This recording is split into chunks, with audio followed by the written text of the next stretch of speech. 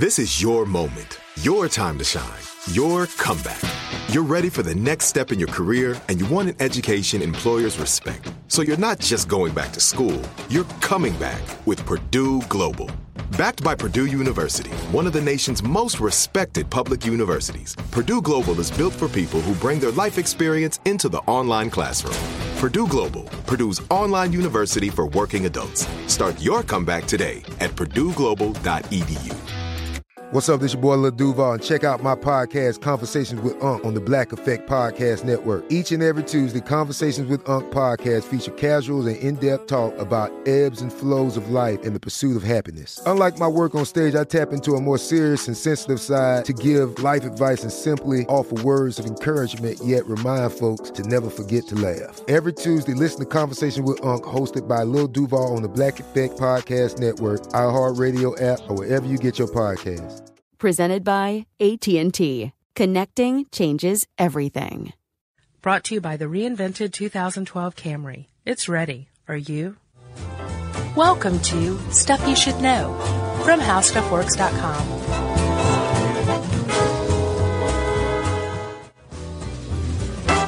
Hey, and welcome to the podcast. I'm Josh Clark. There's Charles W. Chuck Bryant, sipping on his La Croix mineral water. Yeah, it's delicious. And this isn't even sponsored by La Croix. They should that was be a free ad. We've Yeah. done this like 2 or 3 times. Yeah, I agree. La Croix, call us. And since you put the two of us, a couple of microphones, and an ice-cold can of refreshing La Croix mineral water together, you have something called Stuff You Should Know. It's a podcast. It's a podcast. I'm looking to see who makes this, actually. Oh, no. I thought it was going to say, like, Coca-Cola in small letters. Is it La Croix? No, it's Sundance Beverage Company. Oh, yeah, they're huge. From Minnesota, I think. That's perfect. That is a that? perfect sponsor for Stuff You Should Know. A little Small guy town, that's yeah. producing a great product. Agreed. La Croix. So, Chuck, Yes. I've got an intro today. Awesome. I've missed these.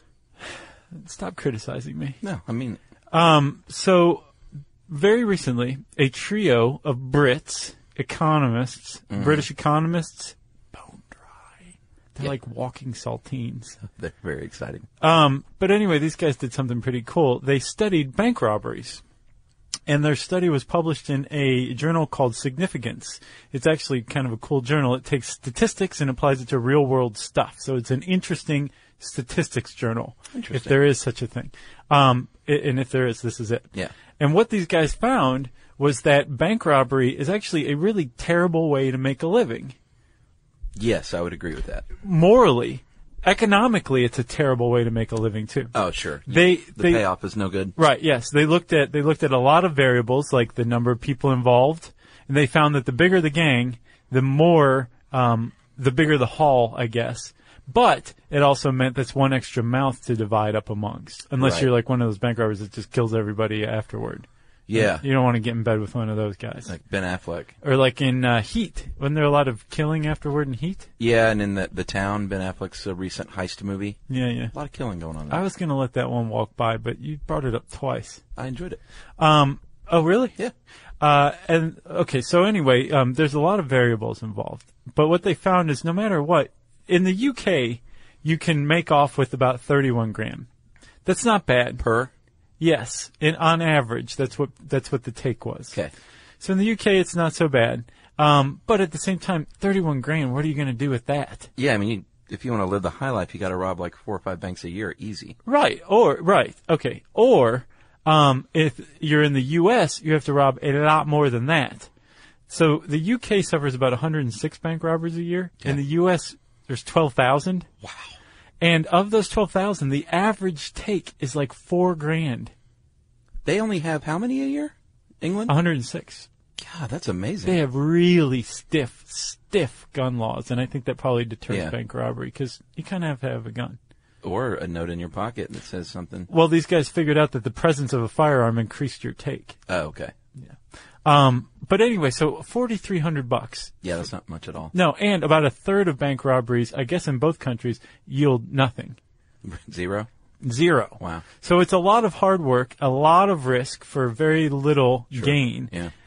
The real money is in white collar crime. Oh, yes. You want to make some cash quick? maybe one good heist. Yeah. It's going to set you up for the rest of your life. And even if you're caught, the chances are you will have a mild, if any, penalty levied against you. Well, white collar's the way to go. Yeah.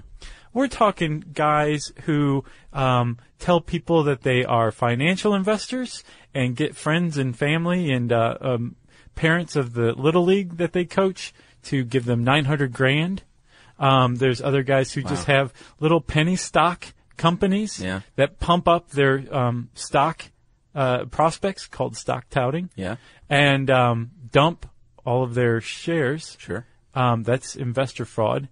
They make hundreds of thousands, if not millions of dollars. It's where the real money is, and historically speaking, it has really low risk. Yeah. Even if you're caught. All right, so we're endorsing white-collar crime. We're not endorsing it. I was being facetious. Oh, okay. I thought you meant up with white-collar crime in 2012. No, as a matter of fact, it's going down. The times are definitely changing. There's a big struggle going on right now as to figuring out just the right amount of punishment. Yeah. With white-collar crime, because there's a lot of factors involved. It's a lot different from blue-collar crime, e.g. stealing a car, robbing a bank. Sure. There's a lot of differences that differentiate it, that separate the two. And one of those now is the sentencing for him is probably stiffer, which is a total reversal from how it used to be before. And they've also closed a lot of the club feds down that got so much press. Yes. Well, they've they've changed them. They're still there. They just are changed. Well, a lot of them were shut down, period. Oh, really? Yeah, just to ship them to real federal penitentiaries. That reminded me of a word that we'll definitely be hearing at some point in this podcast. What? It's a Ponzi. Oh, yeah. Because that's definitely white collar. Part of the problem with white collar crime, Josh, as you know from reading this, is that it's hard to come up with an exact definition of what constitutes it. So that's why they have a hard time getting great statistics on punishment and fines levied and how many they're catching. But I'm going to go with nonviolent crime. Yeah. That typically involves, and you have to say things like typically because it's kind of all over the map. Right. Typically involves deceit and fraud given by a perpetrator because of their occupation. Yeah. And for that reason, a lot of times it's called occupational crime. Yeah. And if you look at it through that view, which is a very broad view of white-collar crime, it's not just the execs in the $3,000 suits who are perpetrating this. It's the guy who's stealing pencils from work.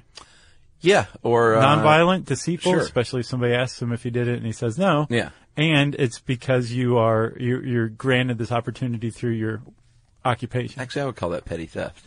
But I'm saying on a very, very broad definition of white-collar crime, that definitely counts. But for the most part, when you think of white-collar, you think about the CEOs, you think about investor fraud, embezzlement, that kind of stuff. Exactly. Feds have been after it in the United States in earnest since 1974 as far as a dedicated division. Yeah, the FBI. Yeah. And that's because of Nixon, I read. And then despite that, about $300 billion a year, and that's a pretty rough estimate. Oh, it's a 2010 estimate. 2010? Yeah. So let's talk about a few ways you can commit white-collar crime. Yeah, because that definition you gave was beautiful. It's pretty good. And there are some that just, like I said, investment fraud or embezzlement are just prototypical white-collar crime. Insider trading is one. That's a big one, which falls under securities fraud, right? Yeah, I mean, it's a type of securities fraud. So basically insider trading, I swear we've done something on this. I don't think so. It must have been in our Fannie and Freddie presentation then. Yeah, maybe so. Because we studied a lot of this stuff. Did we? Yeah, and I thought we'd done a podcast on it. I guess not. But insider trading is essentially let's say that you and I find out that Discovery had an awesome quarter, and so we go and buy a bunch of Discovery stock for nothing, and then it just shoots through the roof after the stock price comes up. That's insider trading. Sure. That's using private knowledge about a publicly traded company for your own gain. That's a no-no. We could both giving go to tips jail. To other people. Yeah. That would count as well. And then if they ask took Martha part, Stewart. Yeah, if they took part, then they would be insider traders as well. Exactly. And it works the opposite way as well. Like if you find out that there's a lot of terrible information that's going to make your stock drop, and you sell before that information becomes public, you're in trouble. Big trouble. Securities fraud, which insider trading is kind of like that, but it is also manipulating, cooking the books, you've heard that term, of your own company to maybe undervalue a stock before it goes public, or, I mean, there's all different variations.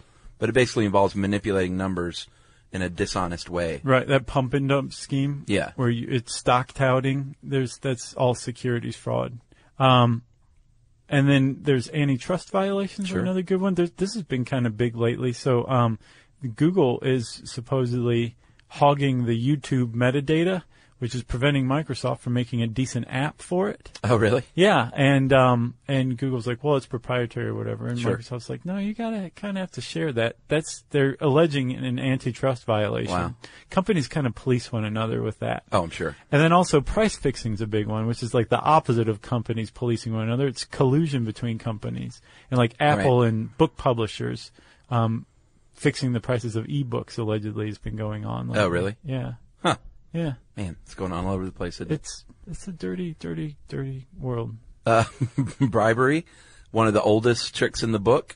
Obviously, that's involves some sort of a payoff or a kickback in exchange for whatever information. I get the bid, my company gets your bid for this government job, and I get a little kickback, or I give you a little kickback, rather.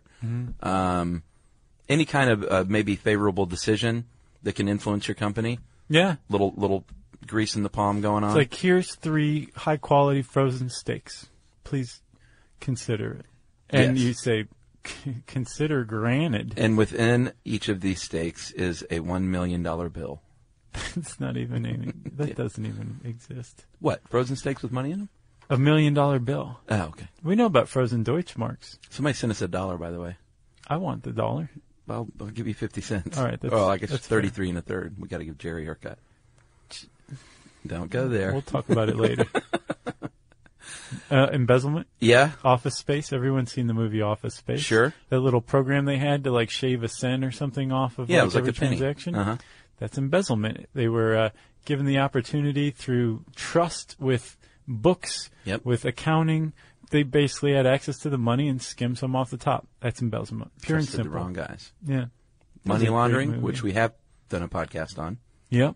Ponzi schemes, Yeah. which we've Tax done a evasion. podcast on. Tax evasion. Huge. So basically, those are all the stars. There's also other ones like espionage, industrial espionage, corporate espionage. Yeah, selling secrets. It's white collar. Sure. Remember the lady who tried to sell Pepsi's secret Yeah. to Coke? Yeah, that was pretty hackneyed. No, Coke's secret to Pepsi. And Pepsi Yeah. was like, wait right here. She wasn't. And they went and called the cops. She didn't do a real good I'll job. bet she was surprised.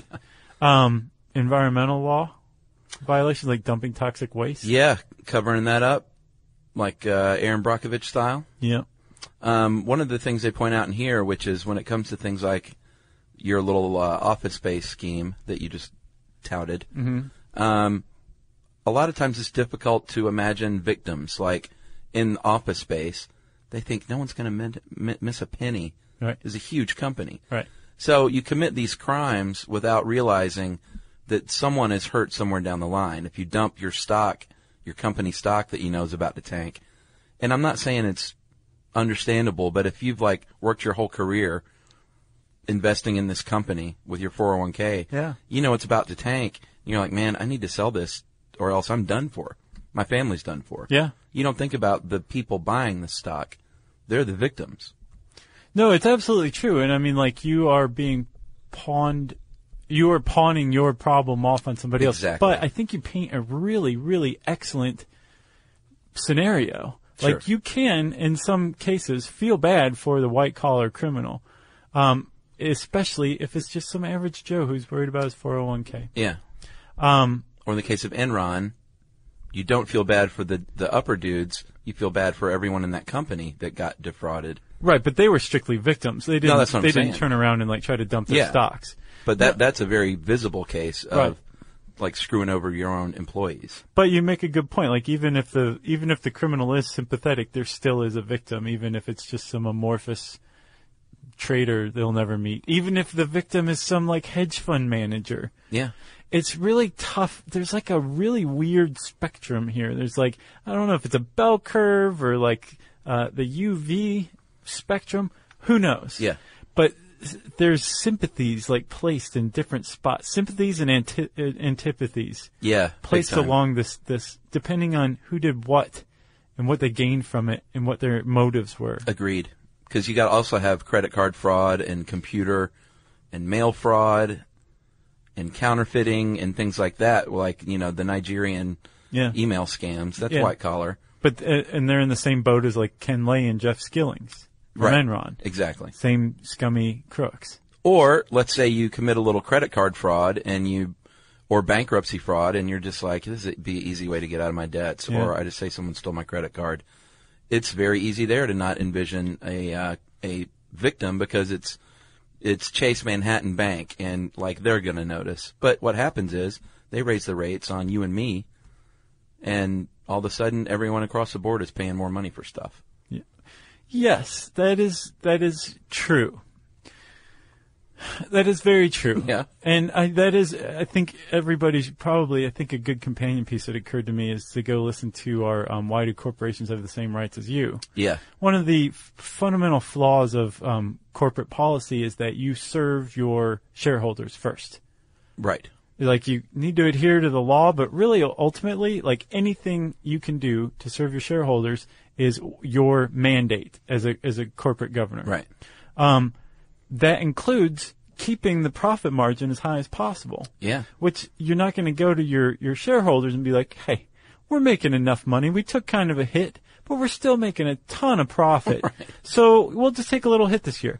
No, we took a hit, so we're going to fire people. Yeah.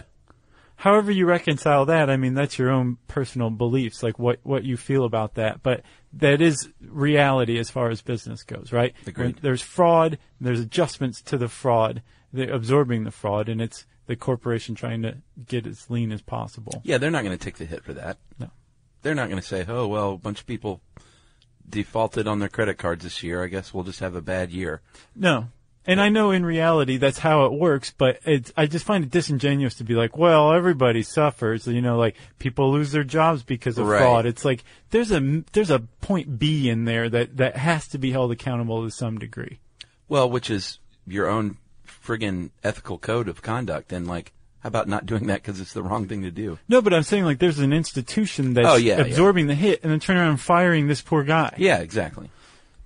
It's tough because I came across a word when they were describing white collar crime, giving a definition of it, and they said victims : diffuse.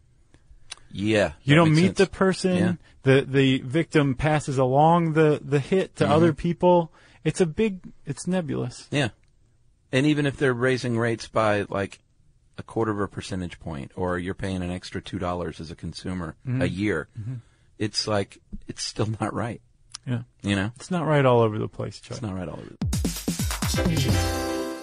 All right, game off. Let's pause here to talk more about Monopoly Go. Because in Monopoly Go, you can team up with your friends for timed tournaments where you work together to build up each other's boards. It's very nice. That's right. And the more you win together, the more awesome prizes you unlock. And there's so much to get. I'm talking about unique stickers that you can trade with friends to complete albums for big prizes, cool new playing pieces to travel the boards with, or hilarious emojis for taunting friends when you smash their buildings or heist their vaults. Plus, Monopoly Go feels new and exciting every day with constantly changing tournaments and challenges, like digging for treasure or a robot pachinko machine. And there's always new timed events that help you win big, like massive multipliers for everything you win or rent frenzies. That's right. There's always something fun to discover in Monopoly Go. So get off the bench and go download it now for free on Google Play or the App Store. Game on!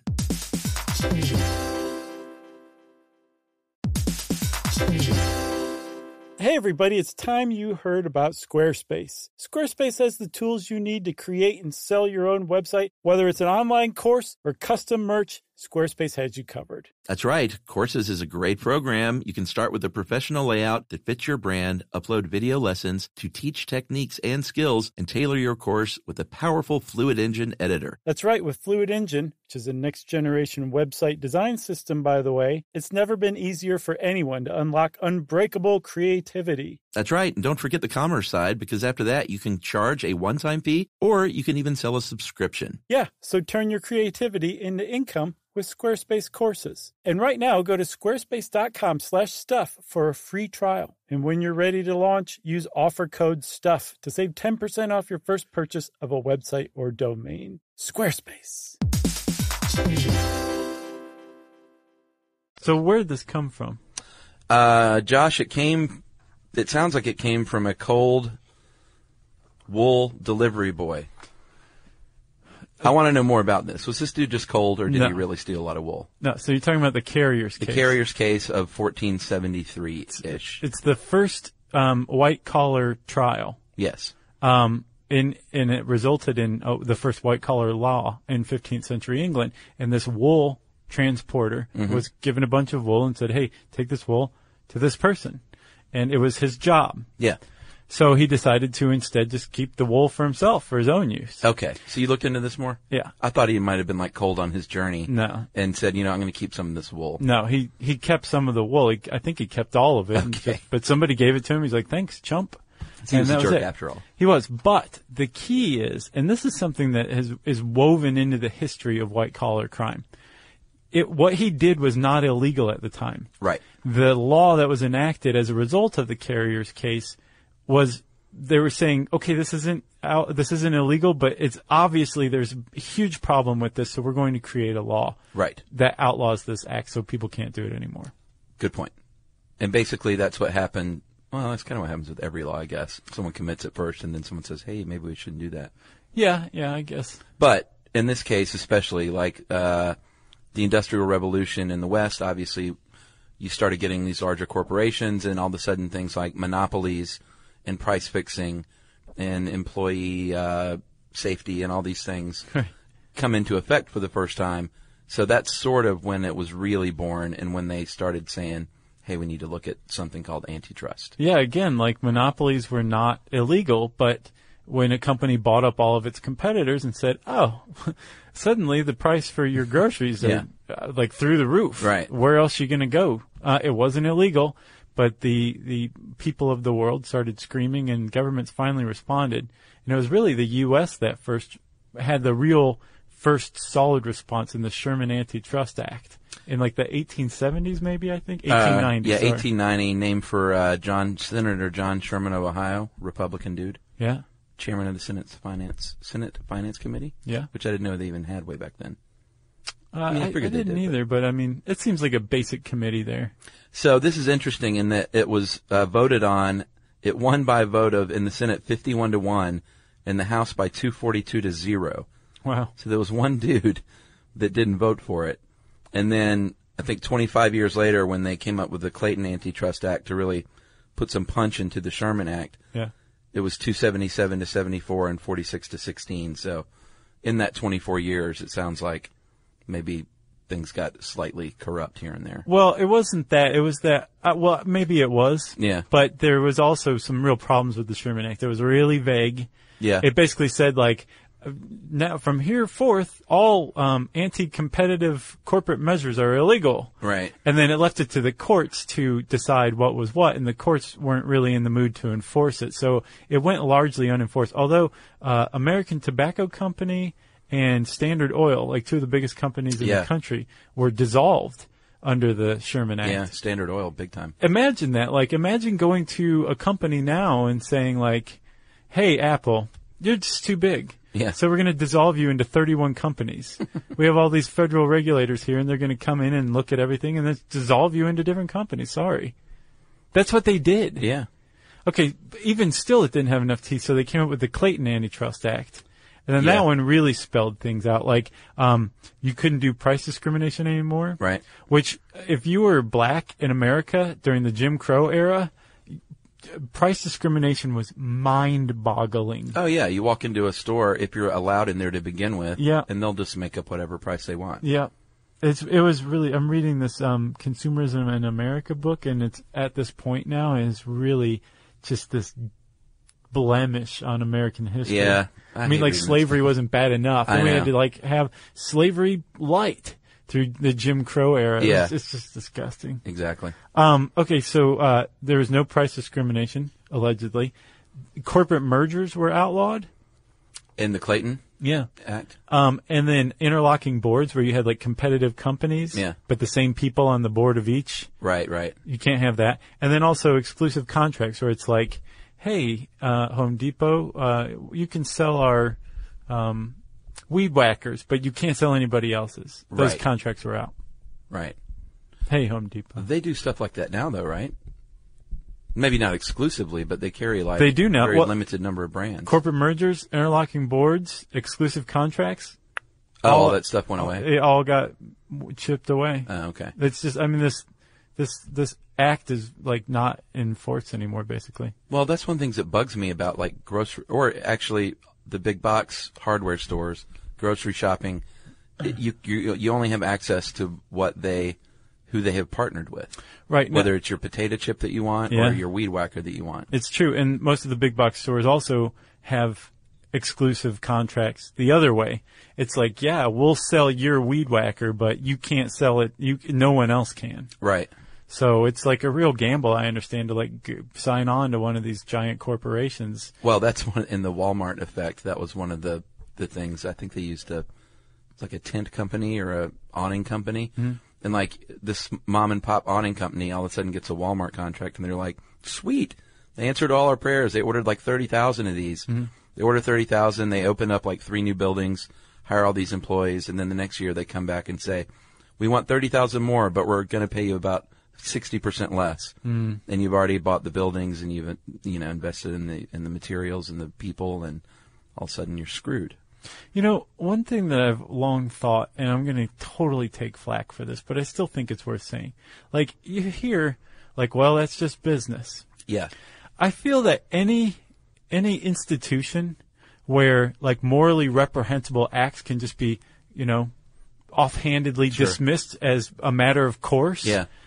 Of that institution is inherently flawed. There's an inherent problem with it. Yeah. That's not okay. Agreed. Like, we don't just go, well, that's just murder. Right.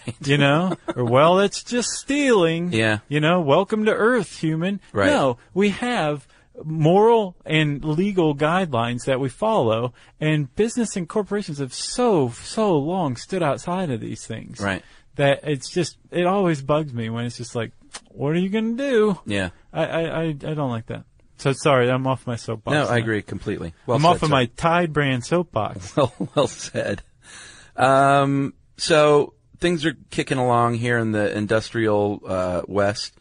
Corporations are getting larger, and all of a sudden these crimes start happening, and something called a muckraker in the 19th and early 20th century comes about. And I didn't realize a muckraker was exclusively a journalist. Yeah, it's another name for an investigative journalist. I thought it was anyone raking muck. No.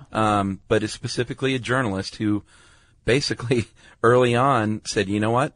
There's bad stuff going on, see? Yeah. And I'm going to expose you. Right. Upton Sinclair was one. Oh, really? And he wrote The Jungle, changed. Oh, of course. I mean, the FDA basically came about because of that investigation that he conducted. Well, muckrakers raked a lot of muck and caused a lot of problems in these companies. And one of the things that came about because of the muckraking were, things like the Clayton Act. Yeah, that's exactly right. Exposing all the stuff. Exactly. And things like the FDA, federal regulations, consumer protections. The muckrakers basically stirred up public sentiment like, hey, don't be idiots. Like, this stuff's going on. Right. And a lot of people said, well, it's not illegal. And then, fortunately, there were guys like E.A. Ross, who was a criminologist and a sociologist. And he started really kind of looking into this and said, hey, man, these people might not be criminal, but let's call them criminaloids. Like, that was the term really? they coined for people who, especially in business, carried out these terrible acts that weren't illegal, he argued that even though it's not illegal, they're causing ill, and these people are still responsible for them. So make a law that outlaws it, dummies. Yeah. And he inspired a guy named E.H. Sutherland. Okay, he came before Sutherland? Yeah. Gotcha. He was at the, Ross was working at the time of the Muckrakers, and then Sutherland came about 20 years later. Yeah, Sutherland coined the term, actually, white-collar crime in 1939, and he was a criminologist and sociologist, and he pretty much, he had a broader definition that basically it was the high society and not the lower class at all committing these crimes. Right. Which nowadays you can't really say that because anyone can get a stock tip It's and true. commit, it happens all the time across all spectrums of the class system. But Sutherland's point was, and he wrote a book called White Collar Crime. Yeah. His point was that there is a huge bias in the United States where law enforcement and the courts leaned heavily on the working class crimes, Sure, and just basically ignored the crimes of the upper class. Yeah. And said this is not okay. Like if a guy's going to steal $1,000 from a cash register with no gun or anything like that, right? Like there are other factors, but let's just say a guy steals $1,000 from a cash register and he's poor, and a guy steals $1,000 from an investor and he's rich. They should be treated equally, and they're not. And that's what Sutherland's point was. And he was the first dude to really bring this to light, wasn't he? Yeah. Well, Ross kind of started too, but Sutherland was very well received. It was well received in certain corners, but there were also certain flaws pointed out by people over the years. One of the things mentioned in the article is that he failed to distinguish illegal crime from mere deviant behavior. Right. Like apparently his whole premise was like, you're into donkeys, you're a white collar criminal. Exactly. And the other thing I mentioned too was that he pretty much said it was anyone, like any upper class nonviolent crime. Right. And that's definitely evolved, and I think fairly. Sure. I think you can be working class, you can be business class. If you, like, that's a big part of white collar crime's definition is that your opportunity arises because of the trust that's granted to you through your occupation. Yeah, even if you're a lower level employee, you still may have access, like the lady who wanted to sell the Coke secret. She wasn't like a CEO. No, she was an admin, I believe. Yeah, exactly. So there's one thing that like you said, they like to shoot a hole in Sutherland's theory that, or they say his definition's too broad because he did include behavior that's not illegal, but it's a very legitimate point to say you kind of have to, because if not, then we wouldn't have had the Sherman Antitrust Act, we wouldn't have had the Clayton Act, we wouldn't have had, the FDA, all of these things that the Carrier's case, he would have gotten off scot-free. Yeah. What he did was not illegal, so it has to evolve over time. Agreed. Okay. And it has. Agreed. So let's talk about, I guess, the impacts of today's modern white-collar crime. I was like, man, that was suspenseful all of a sudden. Thanks, dude. Yeah, we've talked about a few of these, about it seemingly not having a victim, but what happens is you rip off a huge corporation, they'll raise the prices, there's another ripple effect. Mm-hmm. You talked about cutting jobs to meet, the needs of the investors if it's a publicly traded company. Right. When there's stock fraud committed, insider scandals like Enron are going to ripple out throughout the stock market, cause basically cause people to be unsure and have no faith in the stock market all of a sudden. Yeah. That's dangerous. Yeah. Think about all the people who just lost everything. I know. Oh my God. I get just as angry, if not more angry, at something like that than, some like heinous crime. Mm-hmm. Yeah, I'd say equal. Yeah. They're both scumbags. Yeah. Okay. So you said like in 1974, the FBI first started. That's when they created this white collar crime division. Yeah. So apparently, like 1974. Yes. Yeah. And it was a response like this University of Michigan survey that they conducted between 1958, I think, and 1973. They found that people who said that they trust the federal government went from 73% to 37%. And then what span of time? Between 1958 and 1973. Wow. Yeah, it flip-flopped. Yeah, in that short of time. I could see that over that time period, the 60s. Yeah, one of the big ones was just like fraud and corruption at high levels, and so the FBI created this white-collar crime thing. One of the other things that differentiates white-collar crime from regular working-class crime is the police's ability to police it. Right. You walk into a room and there's some guy weighing out cocaine, he's a criminal. Yes. You walk into a room and there's some guy on a computer doing a pump and dump scheme, who knows? Yeah. The average cop isn't equipped to detect this kind of crime. Right. And as a matter of fact, even very, very well-trained cops aren't typically equipped to detect this kind of crime. One of the hallmarks of white-collar crime is that it's very difficult to prove. Yeah. It's very difficult to uncover. Mm-hmm. And it's also difficult to prosecute. Yeah, and there's no smoking gun. There's no paper trail. Or there may be a paper trail, but it's probably electronified. Sure. So it's a little harder to follow. You got to really, you got to have people that know what they're doing. And that's why the FBI created that division. And I guess they're doing a good job, but it's kind of hard. Well, the Justice Department has been going after white-collar crime lately under Obama pretty hard here or there. And then the Sarbanes-Oxley Act definitely stepped things up. And 2002. Some say too much. Yeah, I mean, I've had to comply with this at various, when I worked in the film business, production companies had to, jump through way more hoops with paperwork because of Sarbanes-Oxley. Yes. Do you want to tell them? Well, it was in 2002, and it was to improve corporate governance, which is basically accountability between corporation and the stakeholders. What it amounted to was a lot more paperwork, essentially. A lot more proving of numbers and showing numbers and jumping through hoops. It was a direct reaction of the fallout of Enron, from the fallout of Enron and Tyco and all the other companies around that time. But one of the other things it did, Chuckers, was it quadrupled sentences in a lot of cases for white-collar crime. Yeah. So now you have guys like Bernie Madoff getting 150 years. There's a guy named Sholem Weiss who was involved in the breakup of some insurance company. He got 845 years. Wow. He gets out in 2754. I don't think he's going to see that. I don't either. But I mean, a guy named Rich Harkness got 100 years for a $39 million Ponzi scheme. And all of this is post Sarbanes-Oxley. Yeah. Except Sholem Weiss, which is really saying something. But he still got that kind of sentence. But I mean, so now sentences are quadruple, and it's well, wait a minute, maybe this is a little too much. Just retribution on the rich. It is, and that's kind of I think why a lot of people are having a hard time feeling bad for ridiculously wealthy people who were hucksters and frauds. Yeah. Or people who bilked people out of their retirement accounts. It's tough to feel sorry for them, but legally speaking, it's well, wait a minute. You were worried about the guy who stole $1,000 out of a till being treated differently from the guy who stole $1,000 from an investor. Now it's flip-flopped. How is that any better? Exactly.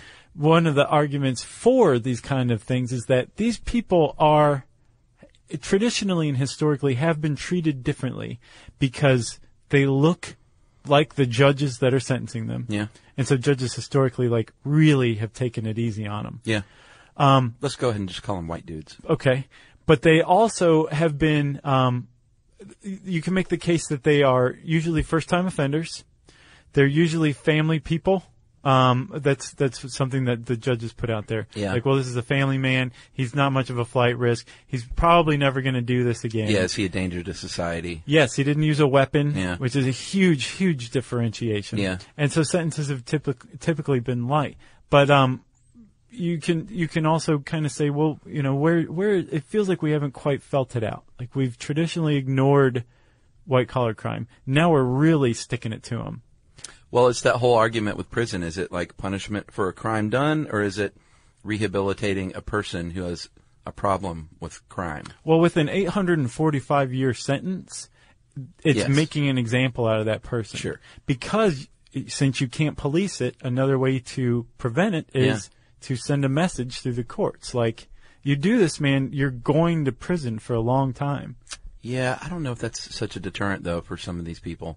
I don't know. I mean, think about it. 20 years in a federal pen, you say Club Fed is not around any longer. Yeah, true. And I mean, this is 20 actual years. Yeah. Some guy named Thomas Petters recently got 50 years.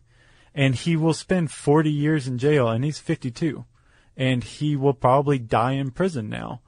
That's a big deal to somebody who's like, well, maybe I shouldn't do this insider trade. Maybe I should let this 50 grand just walk by because it's not really worth it. Well, something like that. I'm talking about the ones who are getting rich by the tens of millions of dollars. Yeah. What I want to see is that these people don't get out of prison and still have all those millions of dollars. Yeah. Like hidden in different foreign accounts and offshore islands and, like the financial part is what really bugs me. I didn't get a chance to. I meant to look up and see if any of the Enron victims and employees were ever repaid or if they were just SOL.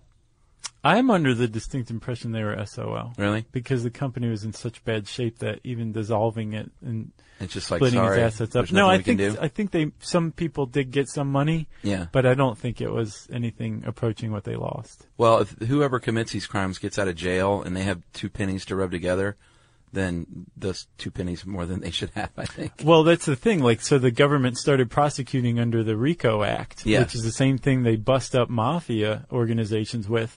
And they've been fighting white-collar crime with that. And one of the things about the RICO Act is it allows states and individuals who are harmed to sue for up to 3 times the damages. Yeah, but even then, all they have to do is say, yeah, I don't have that money. Are you kidding me?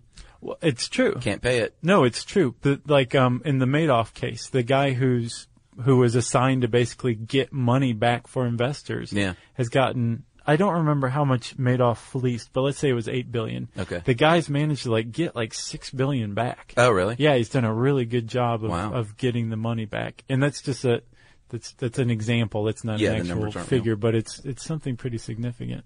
You're still going to get an email. It wasn't $8 billion. I'm looking forward to the ones where it's like, hey man, we don't listen to you for free to hear your opinion about class. All right, let's move on to other countries. Things are different all over the world. Obviously, when it comes to big business and business dealings, Western Europe has followed right behind the U.S. Most wholeheartedly with laws to prevent corruption. Eastern Europe is coming on board a little slower. Mm-hmm. But then you go into other countries like in Western Africa, and it may be customary to grease palms to get a deal going. Right. Or in India, where apparently if you're a truck driver, you're going to have to bribe people to keep your rig on the road. Right. And that's just how it is there. Right. And not only is it customary, it's frequently legal. Yeah. Russia. Yeah. Bribes all over the place. If you want a land contract, you might have to bribe somebody. So if you're a multinational corporation, it's tough to do that's business. Headquartered in America. Yeah. Yeah, you have a real problem facing you, especially, like I said, the Justice Department under Obama has been prosecuting white-collar crimes and going big time after people under the Foreign Corrupt Practices Act. Oh, really? Which says if you're an American company, you can't engage in bribes even if it's legal in that country. Well, good. Yeah. But what's the point? Like, why hamstring American business abroad? Yeah, exactly. And to help this out, actually, there has been a unified committee called committee called Transparency International, and they are out to get rid of corruption and to unify business ethics all over the world. Right, and that's the reason that you hamstring American business, because it's basically saying, hey, we can take the hit in the hopes of pressing the rest of the world into the same clean up their act competitive laws we have here in the States that work very well. So good luck to them. Yeah. All right, game off. Let's pause here to talk more about Monopoly Go. Because in Monopoly Go, you can team up with your friends for timed tournaments where you work together to build up each other's boards. It's very nice. That's right. And the more you win together, the more awesome prizes you unlock. And there's so much to get. I'm talking about unique stickers that you can trade with friends to complete albums for big prizes, cool new playing pieces to travel the boards with, or hilarious emojis for taunting friends when you smash their buildings or heist their vaults. Plus, Monopoly Go feels new and exciting every day with constantly changing tournaments and challenges, like digging for treasure or a robot pachinko machine. And there's always new timed events that help you win big, like massive multipliers for everything you win or rent frenzies. That's right. There's always something fun to discover in Monopoly Go. So get off the bench and go download it now for free on Google Play or the App Store. Game on.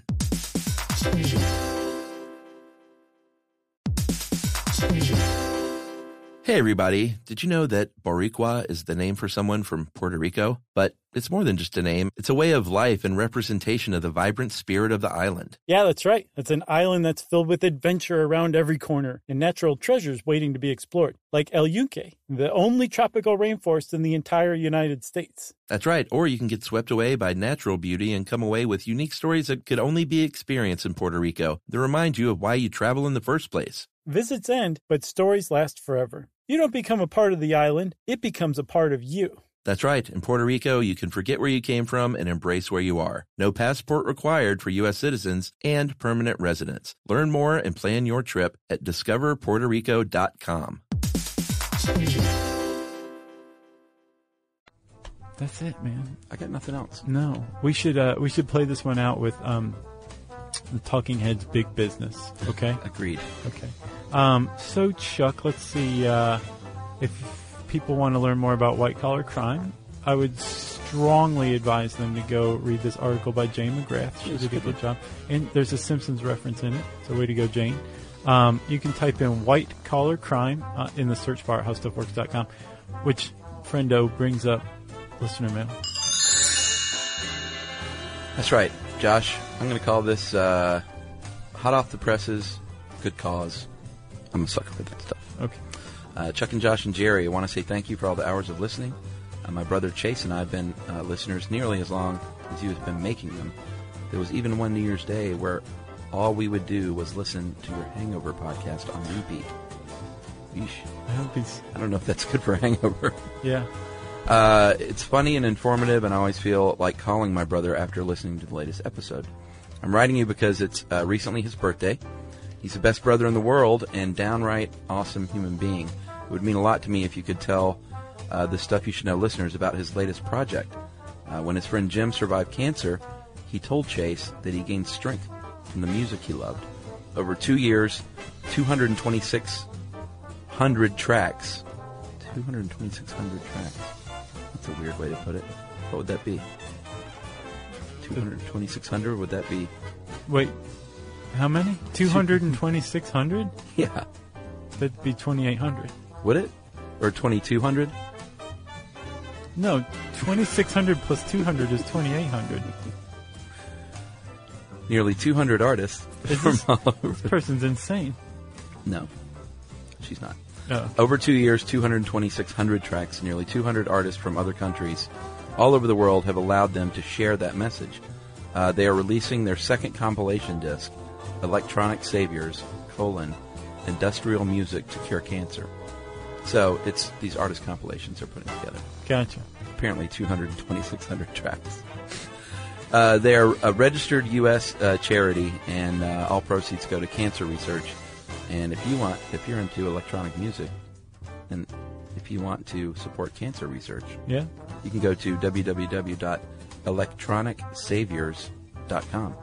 And that is something Chase has got going, and his sister Laura Dudley is a big fan of her bro. He sounds like a swell guy. Nice. I'm all for it. Music, that is good therapy, stuff. Curing cancer. Way to promote a good cause, Chuckers. We try to do that. You did good. Yeah, we always want to hear about good causes. Yeah. So you can get in touch with us. Let us know about yours.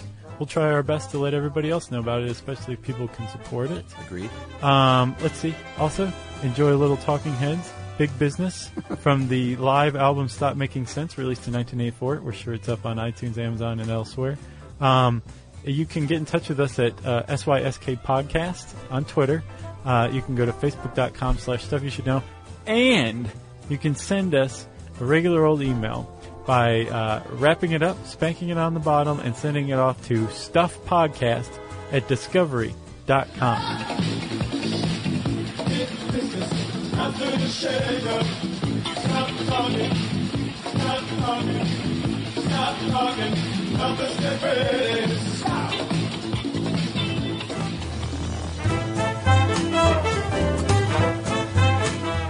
For more on this and thousands of other topics, visit howstuffworks.com.